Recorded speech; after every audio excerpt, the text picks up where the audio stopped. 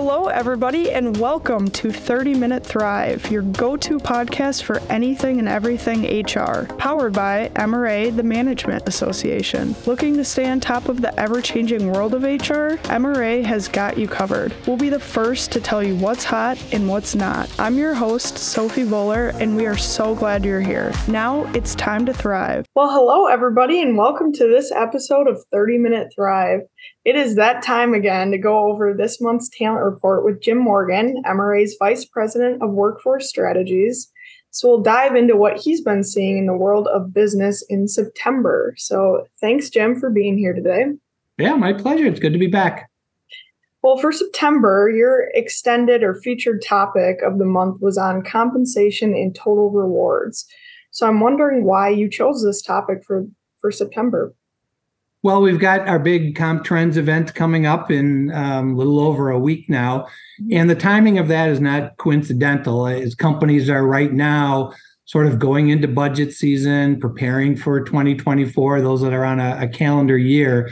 You know, we've just found that this is a really good time for us to start talking about compensation and benefits for the next year, providing them what we've learned so far in 2023. And it's always a game, you know, that, we could be the first ones to come out, but then we come out with data in May. And by the time you're budgeting, it's like, well, that data is already 6 months old and it'll be 9 months old by the time, we start the year. But if you wait too long, people are like, I got to put something in there because I have to figure out what's happening. So I think MRA has just sort of made the strategic decision that says, we can start getting that data out there in middle or late September. It gives everybody October and November to budget, to figure out their next year, to figure out salaries. If they've got compensation needs, they've got time to still do some work on it. And so that's how we end up with compensation being about this time of the year. Yeah, good topic for good month. Yeah. Let's talk about what's happening in the recruiting and retention world right now. So I know you focused on Gen Z strategies that companies are kind of employing right now. So can you name off some of those strategies? Yeah, and it's, while it's a generational thing because it's Gen Z right now that are the new and younger people coming into the work, I think it would apply to just about anybody. But I also think people have to understand, what the Gen Z workers went through with the pandemic, as an example.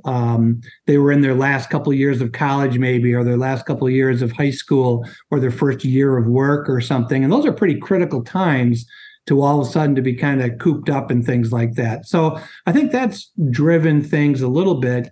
And the fact that the market for talent has just been upside down. So what we've seen is a lot more companies are promoting their emotional health benefits, talking about the things that they have available to people. With each generation, I think we get a little bit more open and honest about mental health. It was something you used to not even talk about, or it was a sign of weakness. Now it's almost, I need somebody to talk to. I'm going to grab anybody and I'm going to have a conversation with them. But it's really important to younger workers. And so they're using that now, I think, as a selling point to say, we know this is important to you, and we're going to put it out there as one of the benefits that we've got. Mm-hmm. They're also trying to be a little bit more, I think, transparent on pay and benefits, because if you're just entering the workforce, or you've only been there for a year or two, and you're Googling, hey, how much should I be making? You're probably getting some pretty wild numbers, some pretty good looking numbers, but not necessarily the most accurate ones. And they don't realize that's for someone living in downtown New York or whatever it might be.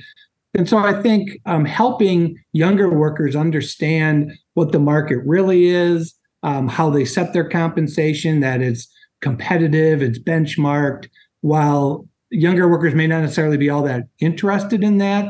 I think it gives them a little bit more of a reality when they come in saying, I'd like $100,000. And you as an employer, like, we have people with 15 years of experience that aren't doing that job and making $100,000. So trying to just give them a little bit more background and information.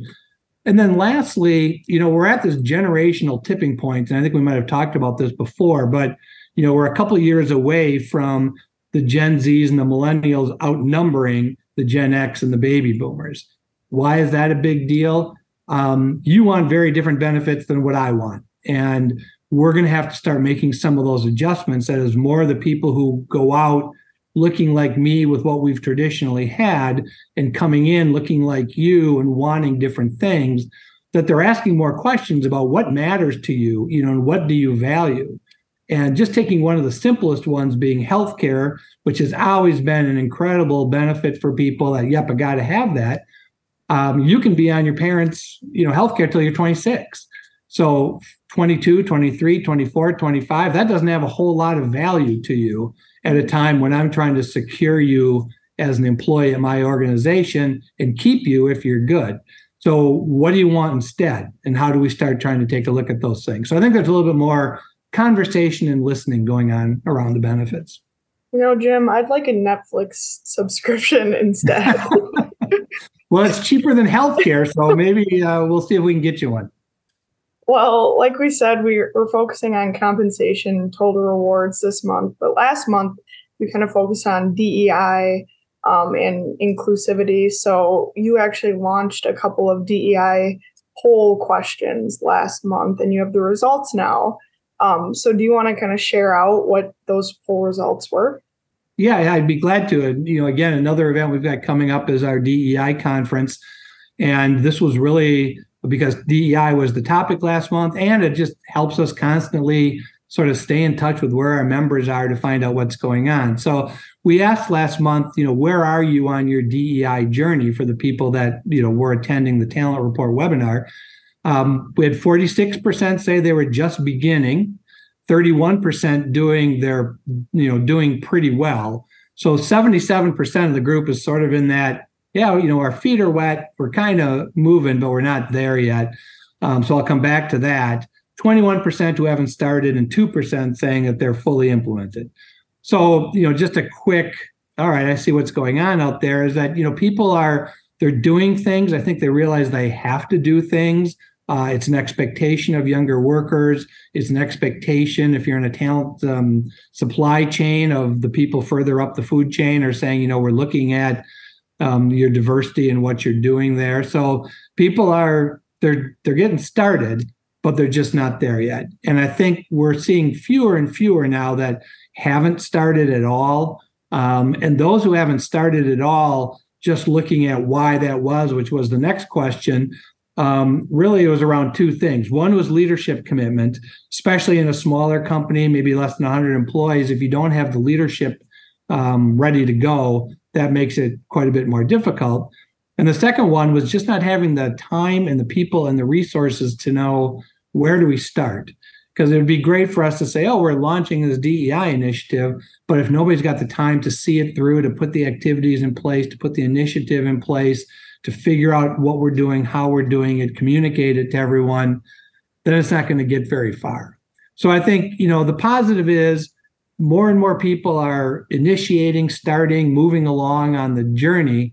The hard thing is just making sure we've got everything in place, and that means leadership is committed. We've put some resources into it. We've got the employees fired up about it, and that it's a big deal. So it's ongoing. I think it continues to be a journey for people, but slowly but surely we're moving along. Mm-hmm. Yep, good results. So another topic that I'd like to dive into is your talent thinking section, where you kind of highlight the recruiting and candidate process. So any new up and coming things this month or just anything to highlight on this? Yeah, there was a really good benefit study that came out by Ernst & Young, and I actually circulated it around here, and I just sort of put a little disclaimer on it that said, I know this doesn't sound like a really exciting topic, but the information they've got is really good. It might be worth, taking a look at. And they had a lot of discussion around that generational tipping point that I was just talking about a couple of minutes ago that says, how does this change the game in terms of what's going on out there? So a few of the things that, that they mention and that, I'm seeing and hearing when I'm out in the field is this whole gig economy and remote work has just changed the game. And we all know that. But when you stop and think about, okay, have we really accepted yet that the norm has changed, that where people are working, when they are working, how they are working, lots of different expectations, and what employers have to do to be clear about what is a remote job and what's not a remote job. And when we say work remote, this is what we mean. And here are the policies that we have around remote work. and starting to see some of the pushback on that, yeah, Sophie, you can work remote. We don't have any problem with that. But if you got 3 kids running around in the background, or every time we call you, you're folding your laundry, or you're at the grocery store when we have a Zoom call, at some point I'm going to start asking some questions and say, I get it, once in a while, but boy, this seems to be sort of the pattern of what's happening out there. So the gig economy, remote work has changed things, and employers are having to adjust to that. The benefits issue that I was just talking about, really knowing our people, and it's getting a little bit more personalized, because I think it really means someone has to sit down with people and say, what matters to you? Because healthcare may or may not be a big thing. Loan payments may or may not be a big thing. A Netflix subscription may or may not be a big thing. But we got to know our folks to know what it is that we're going to offer, because if we just sit in a room and 2 of us talk and say, I know what we should do, we should offer everyone pet insurance. Okay, great. How many of our people have pets? Well, I don't have any idea. All right, well, then why are we doing it? Well, everybody else seems to be offering it. Maybe everybody's got one. They think it was the greatest thing. But what does that mean? And not everybody's going to want to take advantage of it. So how do we let people begin to figure out what they want and where they are in their employee life cycle, so that we're actually providing things that matter to them? So that, I think, is really the biggest thing. The last one that we're seeing more of is everyone's got HR information systems now that are designed to make life easier for us. We can go right in and do our vacation. We can put our PTO time and see what's going on just by going online. We can figure out when we're going to be gone. We can see what our salary is, what our withdrawals are, what our benefits are. All that stuff is now online. And that's becoming more and more of a technology-driven process that employees, especially younger ones, are not thinking, I got to walk down the hall and find an HR person and talk to them. I can go online. I've got an app on my phone. I can see exactly how many days off I have, when the vacation days are coming up. And a lot of that is sort of working in the virtual world again, that how do we make all of that information accessible to people and make it easier for them to manage their own benefits? Mm-hmm. So those are a few of the things that they were talking about seeing, and I think we can sort of confirm that with what we're hearing too. Mm-hmm. Kind of expanding on that technology-driven aspect. This month, I know you're also talking about employees having AI policies and just leveraging AI in general. So can you talk a little bit more about what you're finding this month with AI?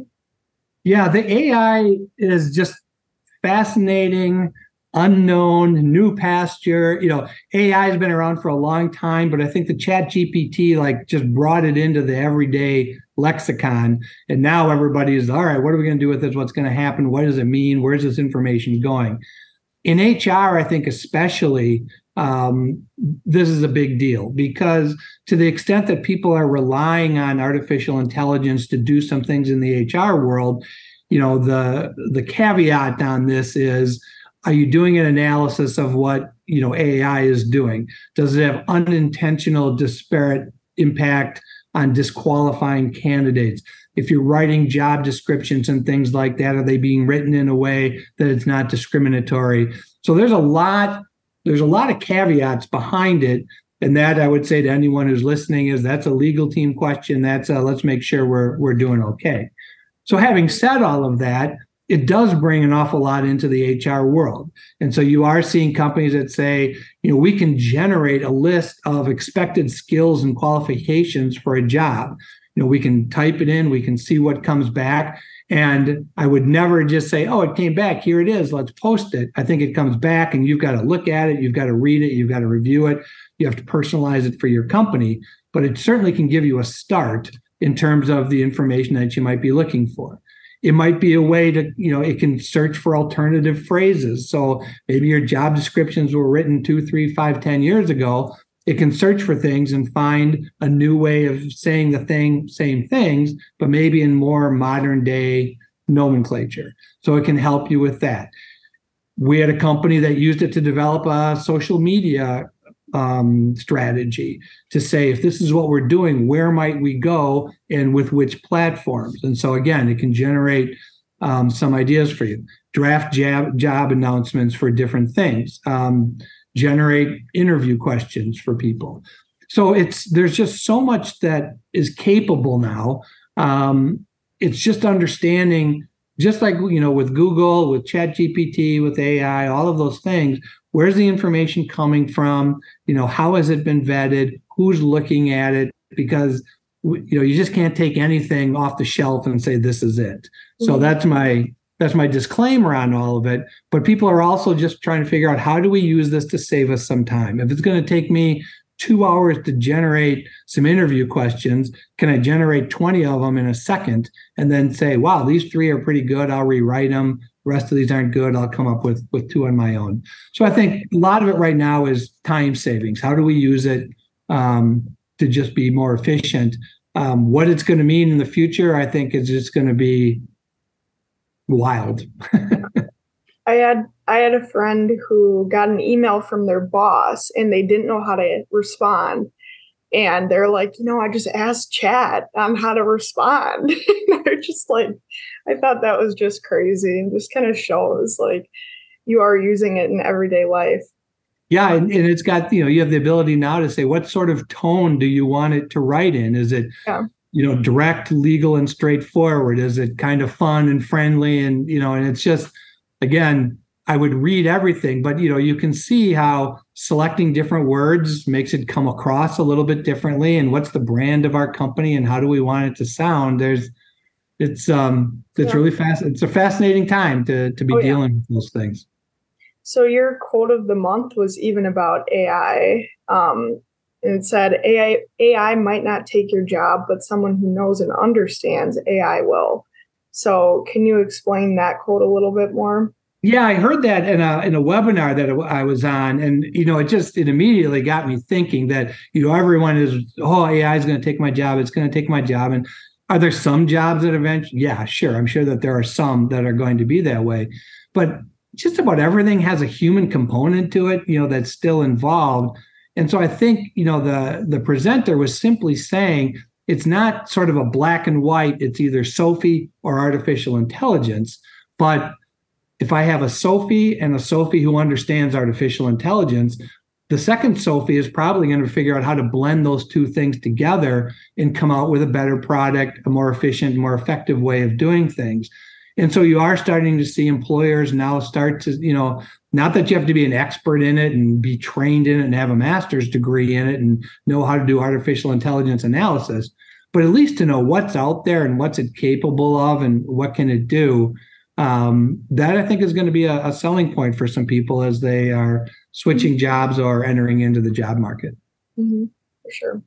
Well, this month in charts, our favorite section, you've included where the different generations are moving to. So can you kind of explain what the charts show and some of the stats there and where the data is kind of coming from here?